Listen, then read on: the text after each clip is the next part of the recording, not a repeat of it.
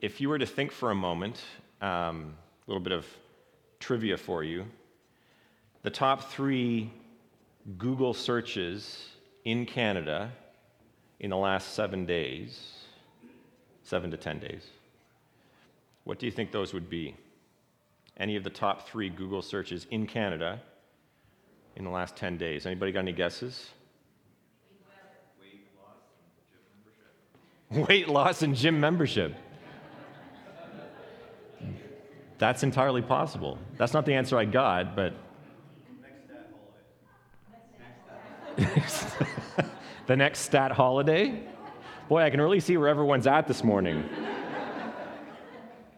The information I received, the top 3 Google searches in the last 10 days in Canada, the World Junior Hockey Championships, go figure, Carrie Fisher, a.k.a. Princess Leia, and Donald Trump.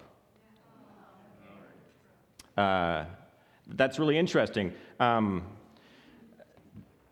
Increasingly, I don't know about you, but I like just, checking what's going on in the world and just seeing, what's hitting Facebook and what's trending on Twitter and all that kind of thing. I just like doing that.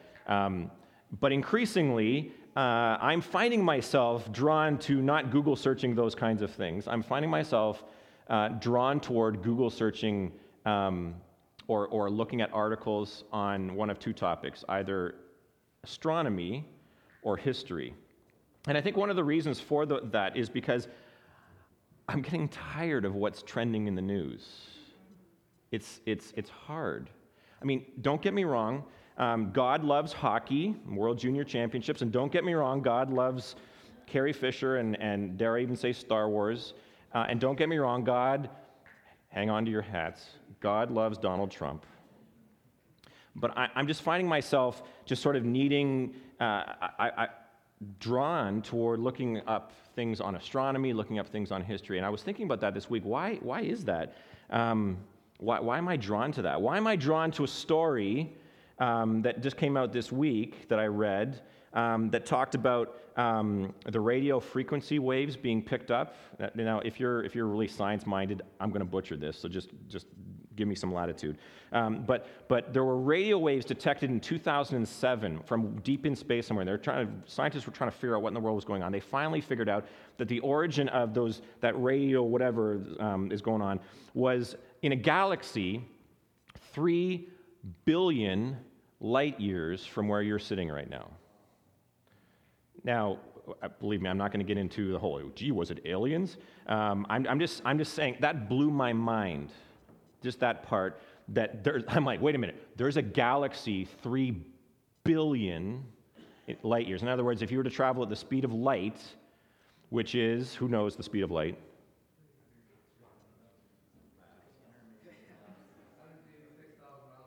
Thank you, 186,000 miles per second. If you could actually do that and travel for 3 billion years, you would enter into that galaxy, which that galaxy is millions of miles in diameter, and it's one of thousands and thousands and thousands and thousands of galaxies. Mind. That was in the news this week. Why am I drawn to a story like that? Why am I drawn to a story that showed pictures from the planet Mars? NASA tweeted out on January the 1st, Happy New Year from Mars, and they showed the latest pictures from the Land Rover that's there. And I blew the picture up, and I was looking at it, and it's literally you can see the shadows in behind the little rocks that are sitting there next to the rover.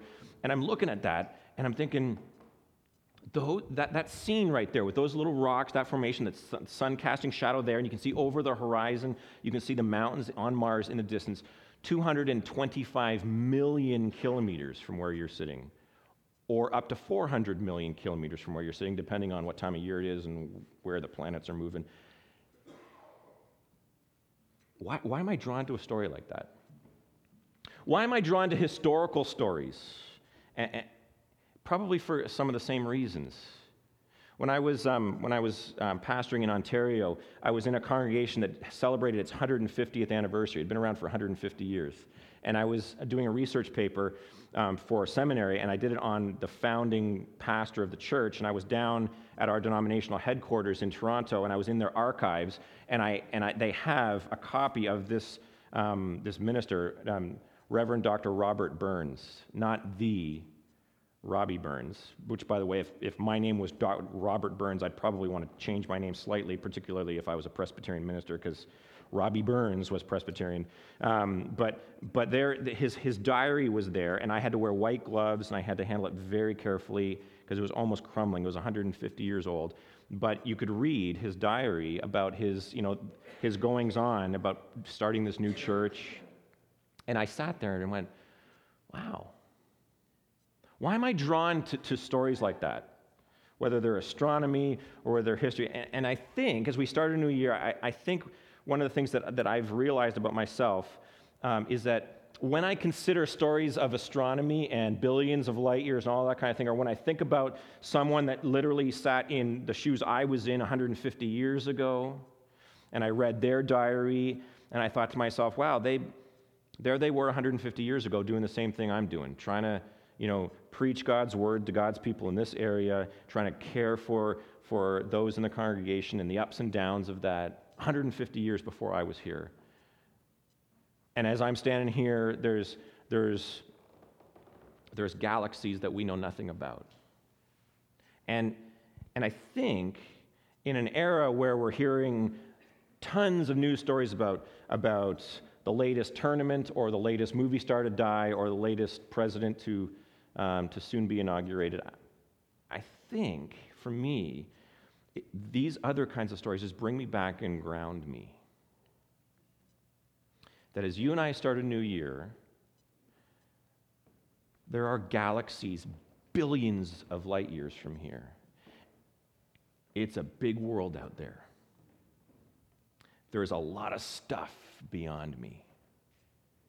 And as I consider history and the 150 years ago, the pastor writing the journal, it's a long world out there, way beyond 150 years. And there's a lot of time beyond me. And I think it's a good reminder for us as we start a new year. There's a lot of stuff beyond you out there, and there's a lot of time beyond you. It sort of grounds us. And it reminds us, at least in a spiritual context for me, that God says, Graeme, I got this. Whatever your this is, the God who formed and shaped those galaxies, who knows them all by name, who is present here among us right now and is present 3 billion light years away in that galaxy. And as you're sitting here this morning, the same God who was present with us this morning was present with Dr. Robert Burns 150 years ago as he sat in his study trying to figure out life in 1852. I got this, God says. I've got this. It's a reminder to me. It grounds me in the greatness of God, and we've sung it this morning, and it reminds me of the faithfulness of God, and we've sung that this morning as well, and that's the grounding for a new year. I want to read for us a couple of passages and then just unpack it a little bit in the context of this new year as we consider the greatness and the faithfulness of God, and just step back from the regular Google searches, the regularness of our lives, and just step back and be reminded that God's saying, I've got this. I'm faithful. Genesis chapter 15. I want to read that for you. And I'm going to read for you from Hebrews chapter 6, beginning at verse 13. If you want to follow along, it won't be on the screen, but you're welcome to do that. If you need a Bible, I'm sure the ushers, if you wave your arm, the ushers can grab some Bibles back there. But Genesis chapter 15, beginning at verse 1, I'm going to read the whole chapter. It's 21 verses. It's an odd story, particularly the back end. So hang with me as we read the odd story, and we'll unpack it together. It's about God's covenant with Abram. Let's hear this. Let's listen for God's word, Genesis chapter 15. After this, the word of the Lord came to Abram in a vision. Do not be afraid, Abram. I am your shield, your very great reward. But Abram said, O sovereign Lord, what can you give me since I remain childless? and the one who will inherit my estate is Eliezer of Damascus." And Abram said, "You have given me no children, so a servant in my household will be my heir." Then the word of the Lord came to him, "This man will not be your heir, but a son coming from your own body will be your heir." God took him outside and said, "Look up at the heavens and count the stars." Or could I insert, count the galaxies, if indeed you can count them. Then God said to him, "So shall your offspring be." Abram believed the Lord, and he credited it to him as righteousness. God also said to him, "I am the Lord who brought you out of Ur of the Chaldeans to give you this land to take possession of it." But Abram said, "O sovereign Lord, how can I know that I will gain possession of it?" So the Lord said to him, "Bring me a heifer, a goat, and a ram, each 3 years old, along with a dove and a young pigeon." Abram brought all these to him, cut them in two, and arranged the halves opposite each other. The birds, however, he did not cut in half. Then the birds of prey came down on the carcasses, but Abram drove them away. As the sun was setting, Abram fell into a deep sleep, and a thick and dreadful darkness came over him. Then the Lord said to him, "Know for certain that your descendants will be strangers in a country not their own, and they will be enslaved and mistreated 400 years. But I will punish the nation they serve as slaves, and afterward they will come out with great possessions. You, however, will go to your fathers in peace and be buried at a good old age. In the 4th generation, your descendants will come back here, for the sin of the Amorites has not yet reached its full measure." When the sun had set and darkness had fallen, a smoking firepot with a blazing torch appeared and passed between the pieces. On that day, the Lord made a covenant with Abram and said, "To your descendants I give this land, from the river of Egypt to the great river, the Euphrates, the land of the Kenites, Kenizzites, Canaanites, Hittites, Perizzites, Raphites, Amorites, Canaanites, Girgashites, and Jebusites." Genesis 15. And then from Hebrews chapter 6, beginning at verse 13. The writer to the Hebrews picks up on this story that I've just read for you, and he says this: "When God made his promise to Abraham, since there was no one greater for him to swear by, he swore by himself, saying, 'I will surely bless you and give you many descendants.' And so after waiting patiently, Abraham received what was promised. People swear by someone greater than themselves, and the oath confirms what is said and puts an end to all argument. Because God wanted to make the unchanging nature of his purpose very clear to the heirs of what was promised, he confirmed it with an oath.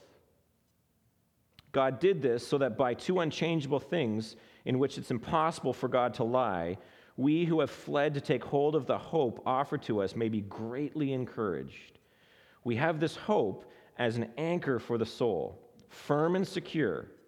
It enters the inner sanctuary behind the curtain where Jesus, who went before us, has entered on our behalf. He has become a high priest forever in the order of Melchizedek." Amen. Let's pray together. God, we give you this time as we take time to unpack these two passages at the start of this new year.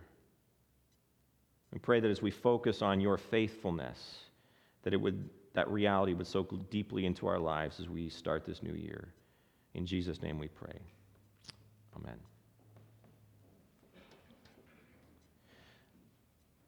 I told you the passage in Genesis 15 was weird. I pre-warned you. It's an odd passage, particularly, as I said, the back end of it. But this passage in Genesis 15 points, I would say, and I'll say this to you at the start of a new year, it points to the faithfulness of God. It's another way of God saying, "I've got this. I've got this." It's a story about God being faithful to Abram, whose name would eventually change to Abraham. But in fact, God's faithfulness to Abram first showed up not in this passage, but a few chapters earlier in Genesis chapter 12, where God makes a promise to Abram. And God says to Abram, "I'm going to make you into a great nation, and I'm going to bless you." And if you read from Genesis 12 onward, God says that to Abram, I'm going to promise to you that I'm going I'm going to bless you. I'm going to make your name great, and I'm going to make you into a great nation. And then Abram continues to proceed and follows exactly what God tells him to do. God says, I want you to leave your home, and I want you to go to a land that I'm not even going to tell you about now. Just start walking, and I'll show you as you go where you're supposed to go. And so the passage tells us that Abram's faithful, and he does. He obeys God. He leaves home. He trusts God completely. And he arrives in this new land with his relative Lot, and he says to Lot, on God's orders, he says to Lot, you choose. Do you want to go to the left or the right? Whatever you choose, I'll choose the opposite, and that's where we'll settle. And Lot, of course, chooses the best land. He looks on one side and the other and says, I'm taking that over there. It looks way better. And so Abram trusts God. Says, okay, Lot, you take that. And then Lot gets himself into trouble, and the neighboring armies come in, and they conquer Lot and his whole family. They take them captive, and Abram shows up again to help Lot and to rescue him. And all the other nations cower in comparison, and Abram's victorious. And he rescues Lot. But as God told him, he doesn't take any of the loot, any of the spoils of war. Abram leaves it in obedience to God. And then in chapter 13, again, God says, Abram, lift up your eyes. Beforehand, you gave Lot part and you took some. Lift up your eyes. Look all around. I'm going to give you all of this. And your offspring will be like the dust of the earth, he says in chapter 13. Trust me. I've got this. And then we come to our text this morning in Genesis 15. I'm not much into alliteration, but as I looked at this passage, the alliterating just came to me. So if you too don't like alliteration, then just bear with me. But I want to talk to you this morning from Genesis 15 about the problem, and then the promise, and then the proof. God and his word come to Abram in a vision in Genesis 15. Most scholars agree that this vision is not an actual dream where he's sleeping and he has a dream and wakes up and goes, wow, that was kind of cool. The sense from the Hebrew there is that it's actually his imagination. It's actually him sitting having those moments where I can just see it. I can just see it. And I sense deep within my spirit that still small voice of God, that God's giving me a picture of what's going to happen. It's a visual image of what's coming.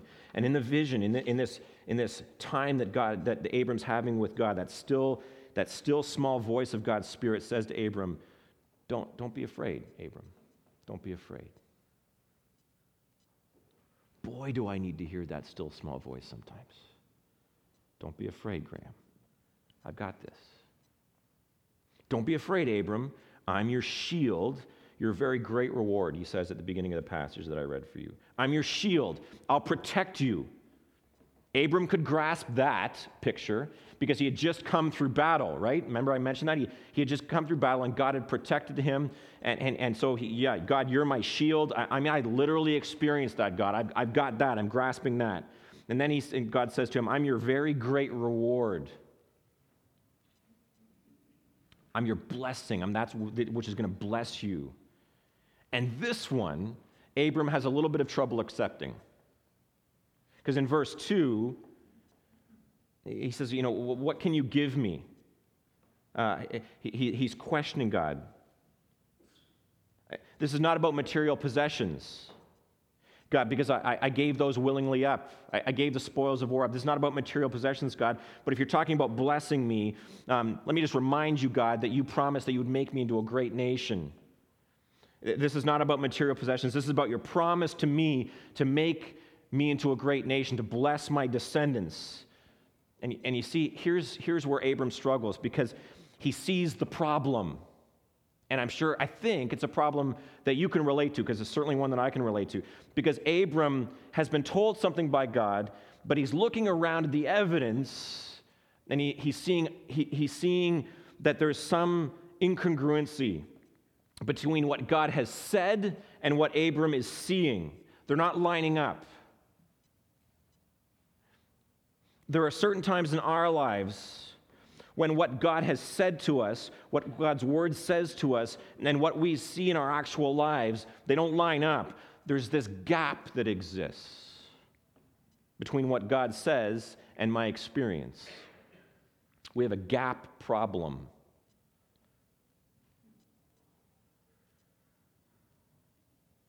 Just like Abram. And so, we handle this problem oftentimes in our lives the same way that Abram proposes to handle his problem, this gap. We hedge our bets on God coming through. We go, okay, that's what you said, but this is what I'm seeing, and it's not looking good. So just in case you don't come through, God, I'm going to develop a plan B. You ever found yourself doing that? You might not admit it, because that would possibly be interpreted as having a lack of faith, but, I'll just keep saying that, but just in case you don't come through, God, I'm going to plan B it over here. And that's what Abram does. God, you said you're going to come through and give me descendants, but it's not looking good. So I'm going to come up with a plan B. And here's my plan B. I've got a servant named Eliezer. And I'm going to make him my heir. I'm going to go to the lawyer's office, sign all the paperwork, make him my heir. That's my plan B, so that I have a descendant, so that, in case you don't come through, God, I'm not the laughing stock. And so I'm going to make him my heir.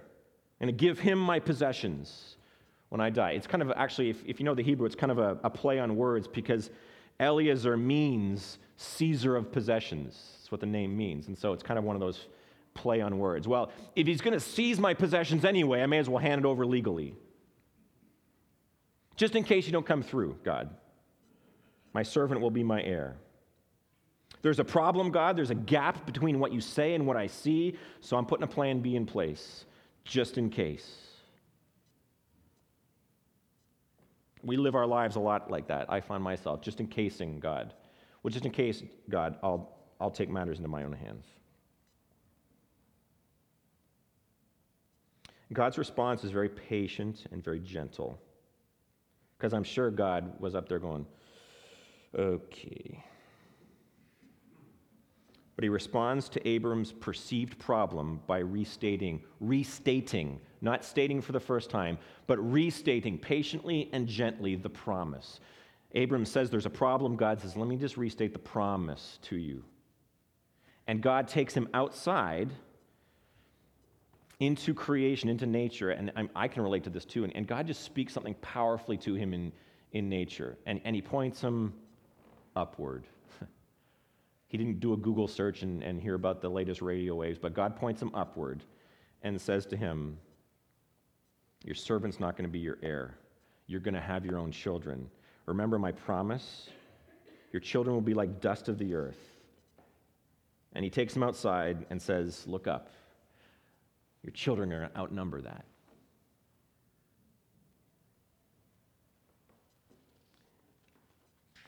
In other words, God's saying, I've got this, Abram. I've got this. I've got it.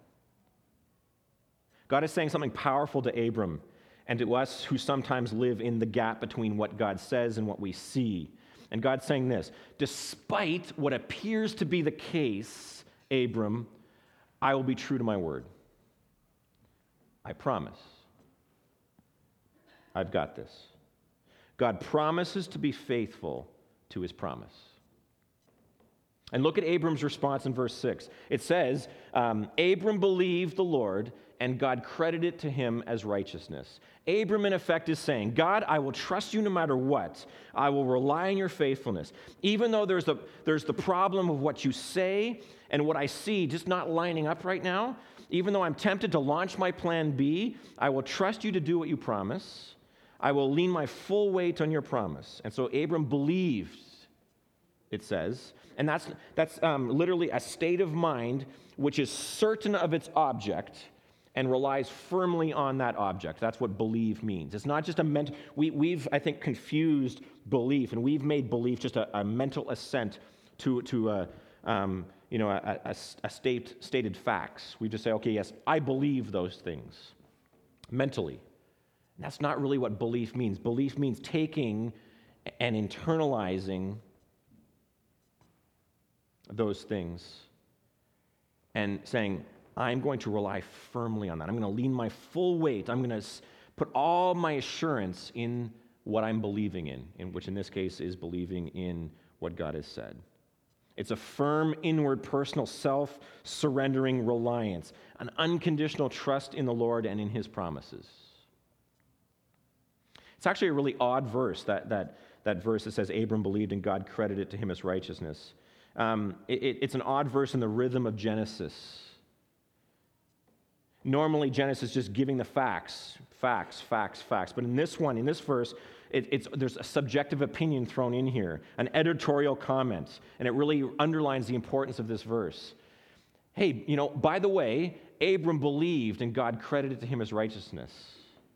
Abram simply believed. He trusted, he leaned his full weight, and God declared him righteous because of it. Abram stood on the promises. You remember that old hymn of the faith? Standing on the promises of God, which cannot fail. He stood. Do you know what, folks? I want to remind you that God promises a lot of things to you. Let me remind you of 3 of them. God promises that He'll forgive your sin. Promises. God promises that He will sanctify you. He will purify you. His work on you will continue. He's faithful, and He will do that. God promises that no experience in our lives is wasted. That He redeems everything. And He calls us to stand on those promises, even when what He's promised and what we see going on in our lives appears to be out of touch with one another. He says, I've got this. I promise. The problem, and then the promise, and thirdly, the proof. And this is where the story gets a little bit odd in the reading. Because in verse 8, Abram says, okay, I've heard all of this, God. The stars in the sky, you've reiterated your promise to me. But Abram says in verse 8, "O sovereign Lord, how can I know this? I need to know. You told me that I'm going to gain all this land. How do I know that I'm going to gain possession of it?" Please hear this. This is not Abram with casting doubt. I'm not sure, God. How can I really know? This actually isn't the sense of the passage. If you understand the culture back then, this is a legitimate request that Abram is making. Because when promises were made back in the day, there was always proof that was asked for. It was kind of like give me something in writing, only it wasn't in writing, but give me some visual that will be proof to me that what you promise, what you're promising will come to pass. It's a desire for confirmation, a seal for this promise that God has given. It's a conclusion for the deal, as it were. It's very common back in the day. It's as if Abram is saying, God, give me a sign to give me confidence in what I believe. And so verse 9, God sets things up to give Abram proof of the promise. And God calls Abram to assemble 5 animals, a heifer, a goat, a ram, a dove, and a pigeon. Sounds like a bad joke. But in verse 10, he starts to tell Abram what to do. And he's to cut the heifer and the goat and the ram into halves. Now, I'm no biblical scholar, but I'm guessing they're dead at this point. He cuts them in half, and he arranges half the heifer on one side and half the heifer on the other side. Sounds like I'm making this up, but it's right there in the text. Half the goat, half the ram, half the ram. Arranges them opposite one another, it says, with space down the middle. Can you use your imagination and kind of go back there? It's a common custom, actually, back in ancient nations, to conclude or to seal a covenant that's been made. And there was a ritual that was gone through, and God picks up on this human ritual, and God actually participates in this human ritual. And in the ritual, persons making the covenant would actually set things up like this. They would sacrifice animals, and they'd cut them into halves, and they'd line them up, and there was space down the middle. And the persons making the covenant, the 2 people engaging in the covenant, would step into the middle, and they would walk back and forth between the carcasses. It was a common practice back in the ancient nations. They would pass between the bloody carcasses, literally. And by doing so, it was a visual symbol. It was kind of like a visual contract by these two individuals saying that, in effect, we are pledging to walk within the bounds of our promise. We're not going to stray to the left or right. We're going to stay down the middle of our promise. And we are willing, if we break this covenant, we will be willing to suffer the same fate as these animals will die if we break the covenant.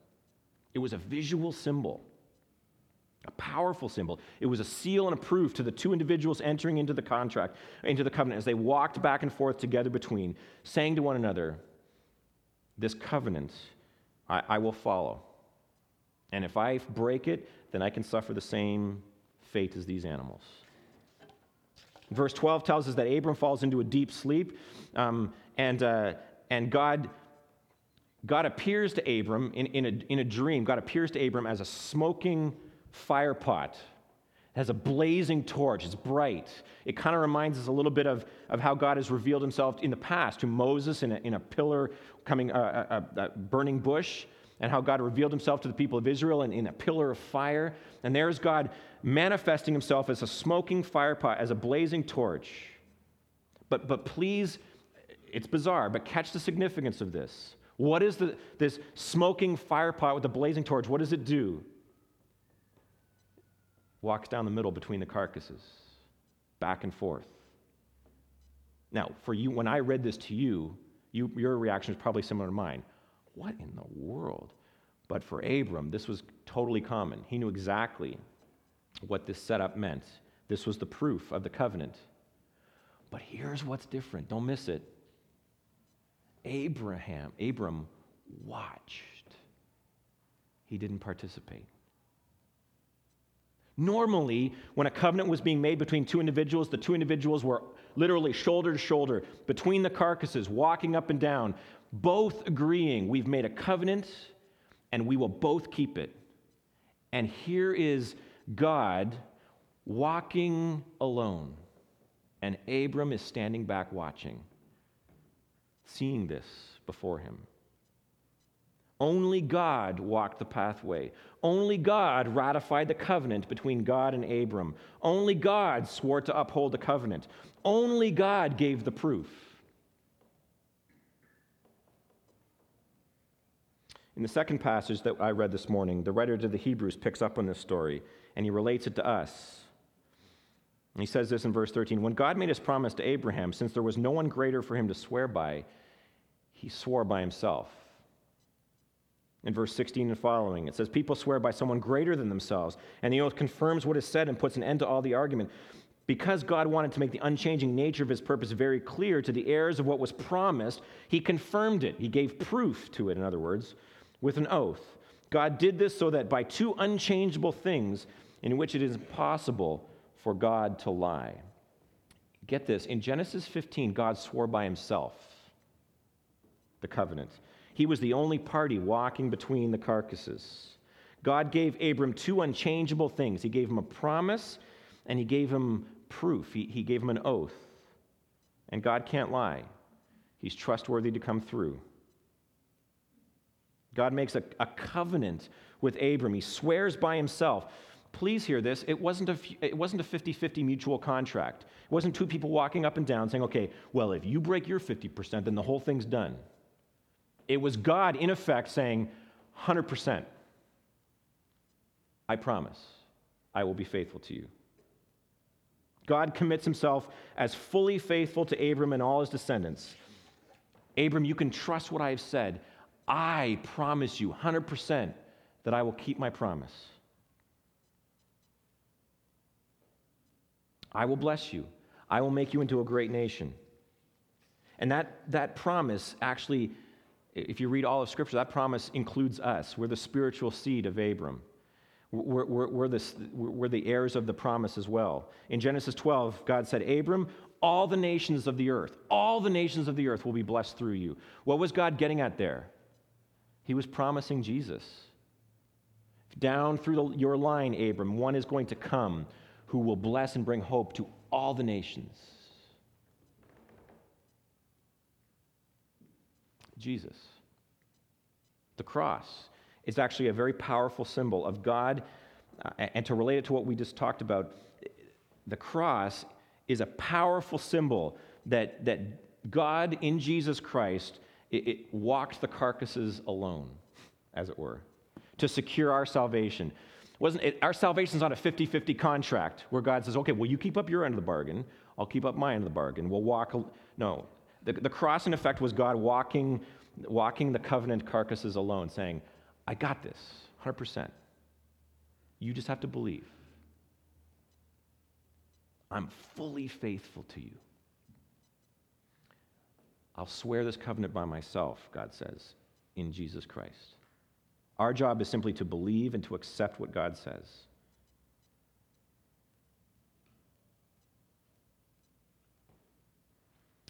Where does all this leave us at the start of a new year? It's a bizarre story. Back to Hebrews, verse 18 and 19. It says, we who have fled to take hold of the hope offered to us may be greatly encouraged. We have this hope as an anchor for the soul, firm and secure.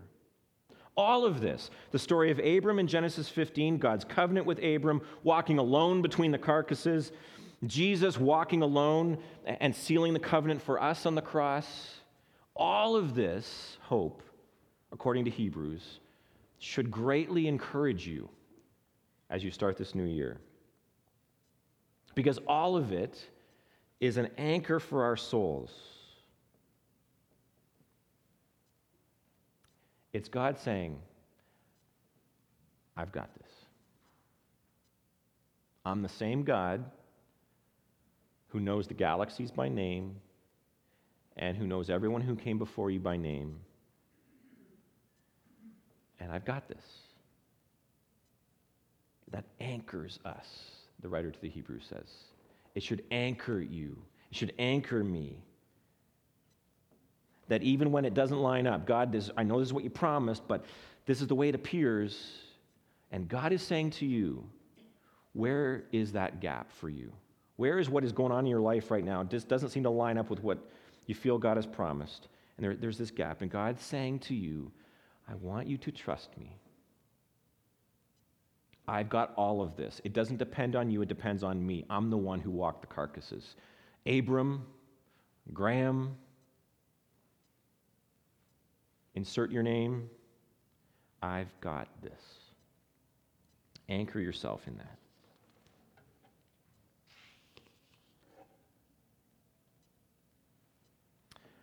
I simply want to encourage you with that as you start a new year. God's saying, I've got this. I'm faithful. And we sang a few moments ago. In fact, I'm going to throw a curveball as we close. We sang the song Ocean, and there's that. If you can throw up the lines that say, Spirit, lead me. How fast can you do that? Let's just see. We're testing. Spirit, lead me. Is it possible? No? Yes? Yep. He's nodding yes. Oh, excellent. It just grabbed me as we were singing it. I'm not going to sing it for you because it would significantly diminish my sermon. We're going to close, and I'm going to invite the team forward now. We're going to close with a great hymn of the faith in a second. Keep that up there. We're going to close with Great is Thy Faithfulness. It's a wonderful way to start a new year in light of what we've heard from God's Word this morning. But this,